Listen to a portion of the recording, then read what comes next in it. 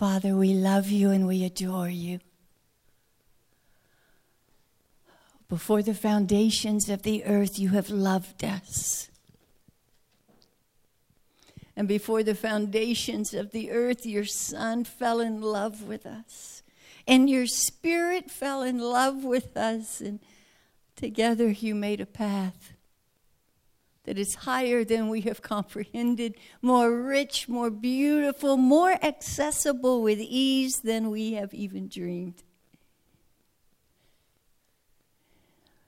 So spread your canopy over us, bridegroom of our hearts, and draw us up.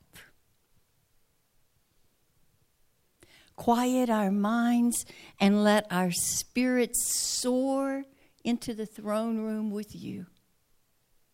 And receive deep calls to deep from your heart tonight in a way that we have never received before. That we are so wide open, our spirit just soars with you. And we discover truth about you and ourselves we never knew, and a freedom and a joy and an overwhelming amazement of you. And it's in your name we pray. Amen. Recently, I read a quote that captured my spirit. It said, somewhere, something incredible is just waiting to be known. Somewhere, something incredible is just waiting to be known.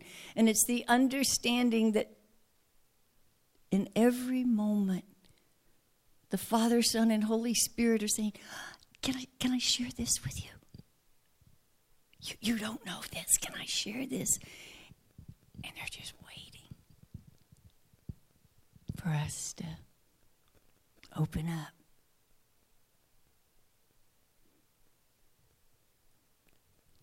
You see, the greatest heartache of the Father, Son, and Holy Spirit is separation.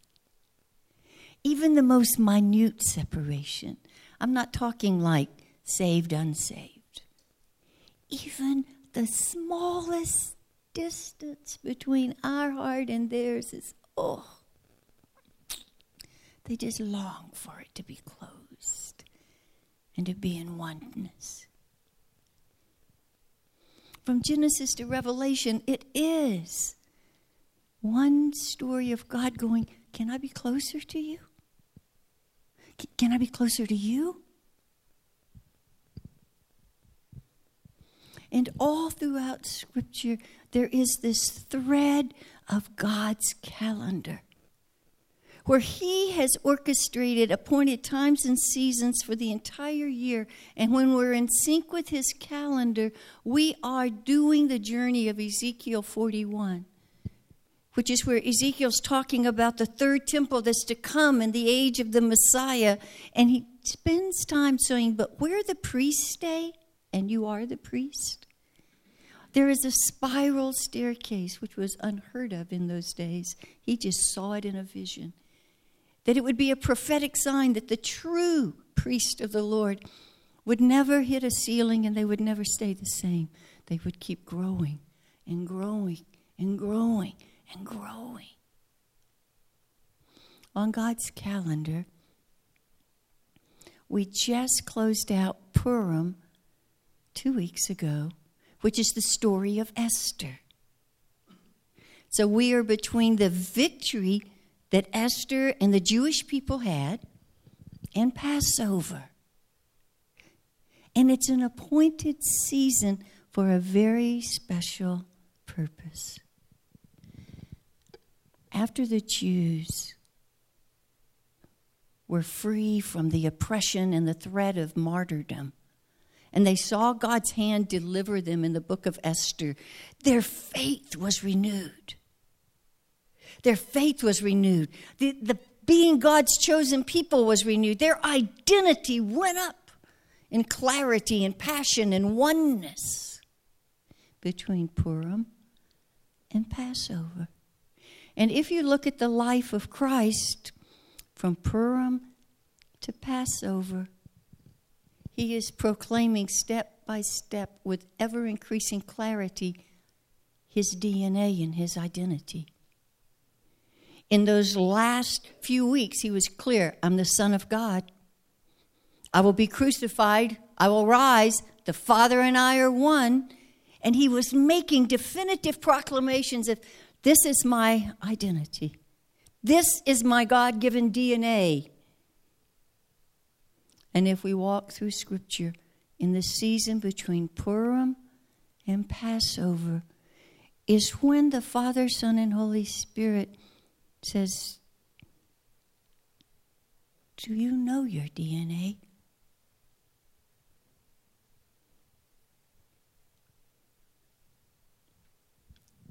Can you come up higher and see more clearly who I made you to be? You see, maybe 20, 21 years ago, I don't say these things often, so when he leads, it makes me nervous. There's my confession. It does. About 20 or 21 years ago, I was caught up, and I saw every time that the Father was looking at everyone on the earth, and he would go, oh! And with every breath, he saw a brand new way to express love, that he had never expressed it before. And every time he had a brand new way to express love, a spirit was birthed. And then in the right timing, that spirit was put into a little baby and was carried to the earth.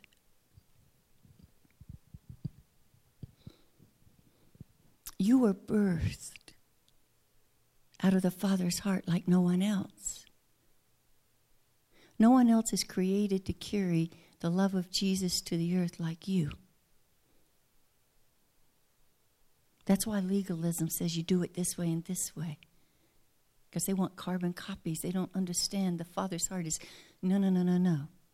We are not many trying to be one. In the Father's heart, we are one, and he's trying to get us to bless one another to be many, to be unique.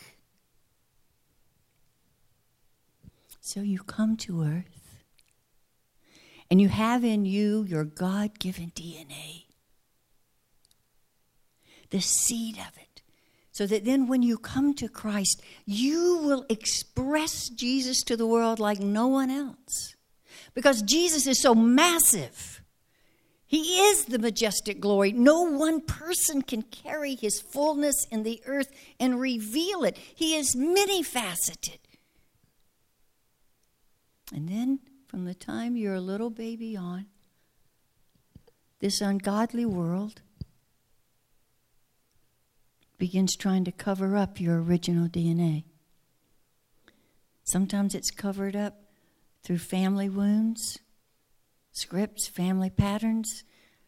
Sometimes what happens in peers, what circumstances you go through in life, what you're told about Jesus, what you're not told. It doesn't matter. The sources are infinite. But what the intention is of the enemy is when you're in this ungodly world to so cover up your God-given DNA that you will never know the joy of who you were really meant to be.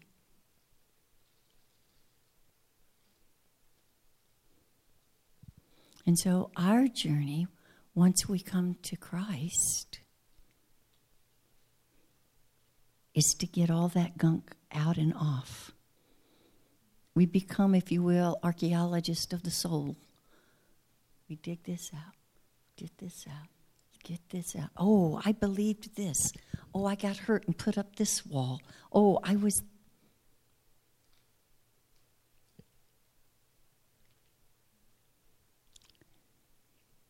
And while we all have many different ways to express his love, we all have the same call. And that is discover your God-given DNA and be that person. In Genesis 1, he said, in our image, be. And He's never taken that prophetic word away from you. It was His prophetic word over you. In my image be. And Jesus said, Matthew 20:28, I didn't come for you to serve me.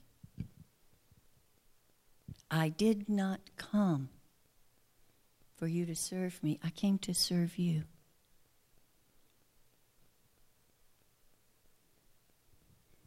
And in this appointed season, we want to look at just one way He came to serve you. Because this one way is so powerful. Because He came to reach in to us. Our soul, our mind, our emotions, our past, our whatevers. And take them away from us. So that we could be free. Uncovering your God-given DNA isn't something you work at. It's something you're willing to receive. And say, Holy Spirit, give me the power to receive all the love Jesus has for me. And show me the things in me that the world has put in me. Because I want them out. I want to be a man. I want to be a woman whose personality is marked only by the Father's love. And that is your inheritance.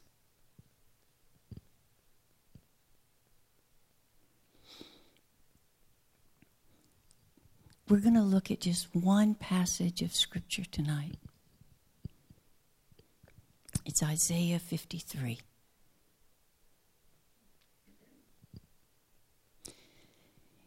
It is one of the few passages that within it are verb tenses that are past, present, and future. Saying that this message is for anyone, anytime, anywhere. To me, it's one of the holiest passages in the Word of God. And maybe because He's carried so much away from me, it's hard for me to talk about it because I'm undone.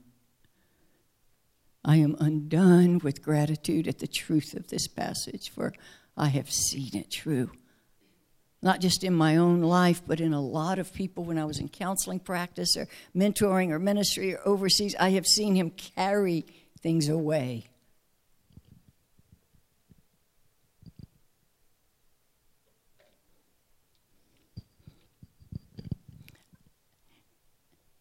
A number of years ago, He took me to Isaiah 53, and He began opening up the Hebrew and all the different meanings of the Hebrew and the Hebrew words. So I'm just going to read it to you.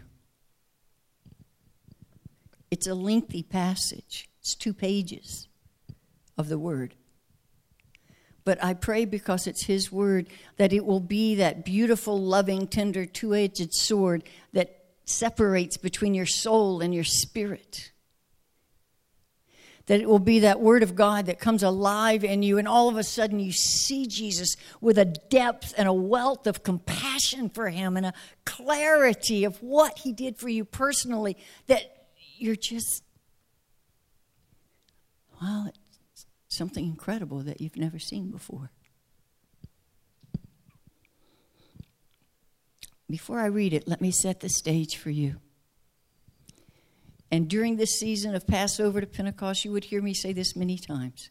If you open your Bible between the Old and the New Testament, you have to remember that was man's division, that was not God's. And if you can envision a cross between the Old Testament and the New Testament, and the sun rising in the book of Revelation when the Messiah returns, and we see the cross in the New Testament, but the longest shadow of the cross is over the Old Testament. We know more about the cross from the Old Testament than the New Testament. In the New Testament, we have first account vision, eyewitnesses of it. And then we have a little bit about it here and a little bit about it here in Paul's writings, but nothing compared to the fullness of what the cross is described to be in the Old Testament. And we're just going to look at one of those passages tonight. In Isaiah, I would love to sit and learn from Isaiah. How did he, hundreds of years before the Messiah come, he knew he was going to be a baby. He knew it was going to be in Bethlehem. He knew the government would be upon his shoulders. He knew Isaiah 53 would happen. He saw it. But he also saw Isaiah 61 and the great freedom that would come.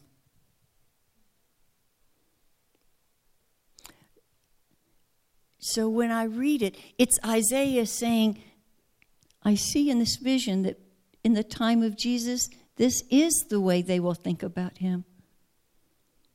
But I also see that for generations to come, there will be people on the earth that will think about him this way. But I see this is why he came.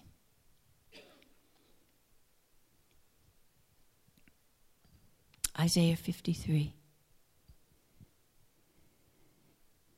May the Holy Spirit open a well in you, and may you hear whatever was on the Spirit's heart when he dictated this to Isaiah. This is the fullness of the Hebrew, if you will. Who has believed, trusted in, relied upon, and clung to our message that was revealed by revelation? To whom has the arm of Adonai really been revealed? For the servant of Adonai, that's Jesus,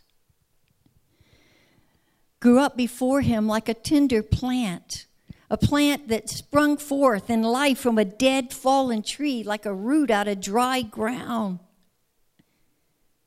And he came in a time of a people who were dry and barren in the living waters of Adonai. He had no beauty. He had no majesty or excellence. He had no glory that anyone wanted to look at him. There was nothing about him that caused them to long for him, to view him as precious and costly. He was, and he is, despised, rejected, and forsaken, seen as one with whom we should be totally unoccupied. He was, and he is left, seen as a man of sorrows, a man of anguish and grief and deep pain. Intimately in all of his senses, he was acquainted with grief and anxiety and disease and sickness and weakness. He was and he is like one from whom men would hide their faces. He was and he will forever be despised and hated and demeaned and regarded as the lowest of the low. Some will have an attitude of raging contempt at him. We did not see him. We did not appreciate or care about his worth. We had no esteem for him. We counted him unworthy of even the time of thinking about him. But surely, truthfully, with certainty and without dispute, he is born. He is lifted and put upon himself, carried off, and transported to a different location.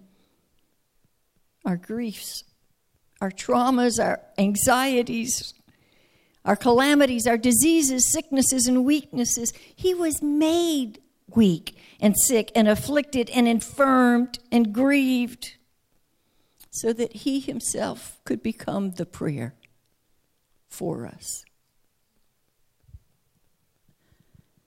He is taken upon himself and transported to another place and carried away from us our own anguish and sorrows and the deep pains of even our deserved punishments. But we were ignorant. We ignorantly esteemed him as smitten and afflicted and pierced. We thought he had been beaten by God himself. We considered him as if he was leprous. We saw him like the river Moses struck and turned to blood. But he was wounded. He was pierced. He was perforated. The tearing of his nerves and muscles and joints with the most extreme physical pain possible. He was pierced like a wooden flute. He was wounded and pierced for our transgressions, our revolt, rebellion, our willful deviation from the path of righteousness, and our aggressive breach of relationship. He was bruised, cast down, humbled, crushed. He was broken into pieces, shattered with inconceivable extremes of inward emotional pain. For our iniquities, our actions, our sin and guilt, for the sum consequences of everything we've done against God and others. And the chastisement, the correction, needful for our peace, our well-being, our wholeness, our total wealth of God's goodness, as if we had never done anything wrong, and our total healing, as if nothing had ever touched us. The price was all laid on him. And with the stripes that wounded him, left clearly delineated marks of wounds that could not be erased. We are repaired, mended, cured. We are healed completely and made whole. All we like sheep have gone astray. We've erred, we've wandered, we've staggered about, we've been seduced, deceived.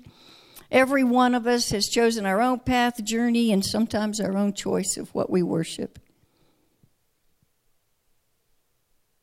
And the Lord has caused, intentionally allowed, to fall upon him, to weigh down upon him all the guilt, the iniquity, the perverseness, misery, penalty, and suffering of us all. He was oppressed and afflicted, but he was submissive and did not even open his mouth. He did not make a sound or loosen utterance. He was like a lamb led to slaughter.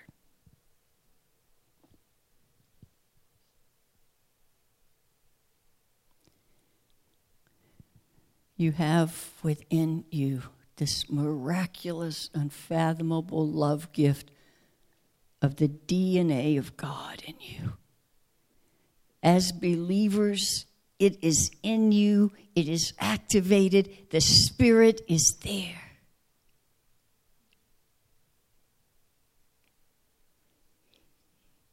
And the invitation of love is for that to be the whole of who you are. That your personality will only know the fingerprints of the Father's love. And your reactions and responses inwardly and outwardly will no longer show the effects of pains and wounds and insecurities. And that is salvation. A new creation. But we all know it doesn't happen all at once. But it happens bit by bit, the more we can believe his love. And the more we understand, carried away.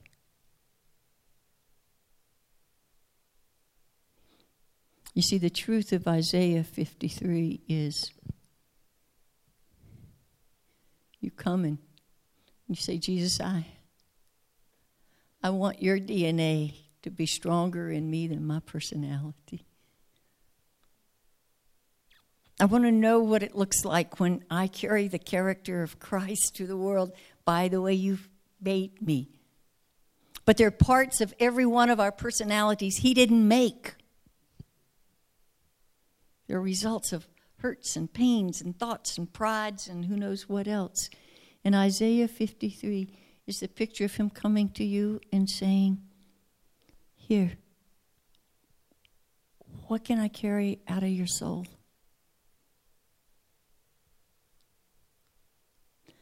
What's in your soul? What grief, what pain, what wall, what coping mechanism, what fear, what thoughts, what pride, what reliance, what's in your soul that's not free, and it's not free to love.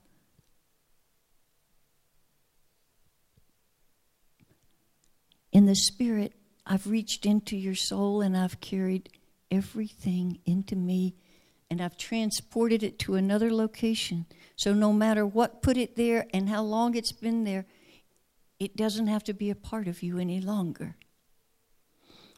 But I will not take something you're not willing to let go.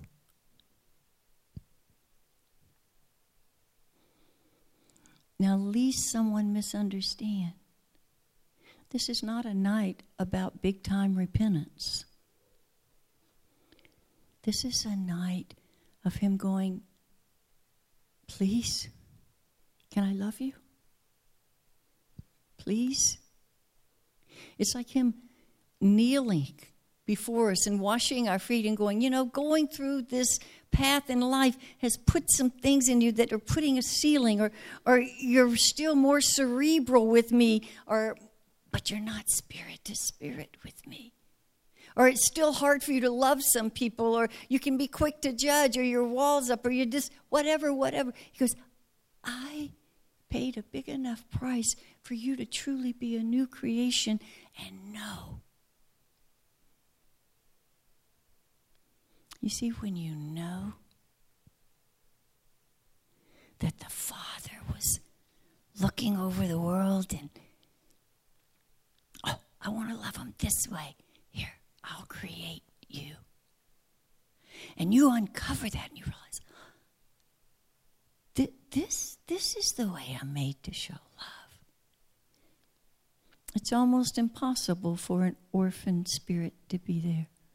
Because now I have the DNA of my Father.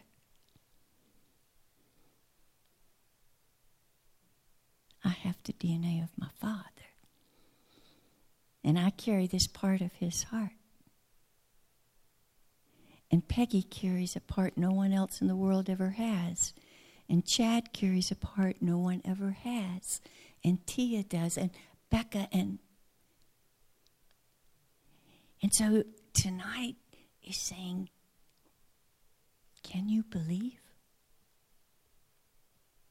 Can you believe he loves you this much? That he's saying, what would you like for me to lift out of you?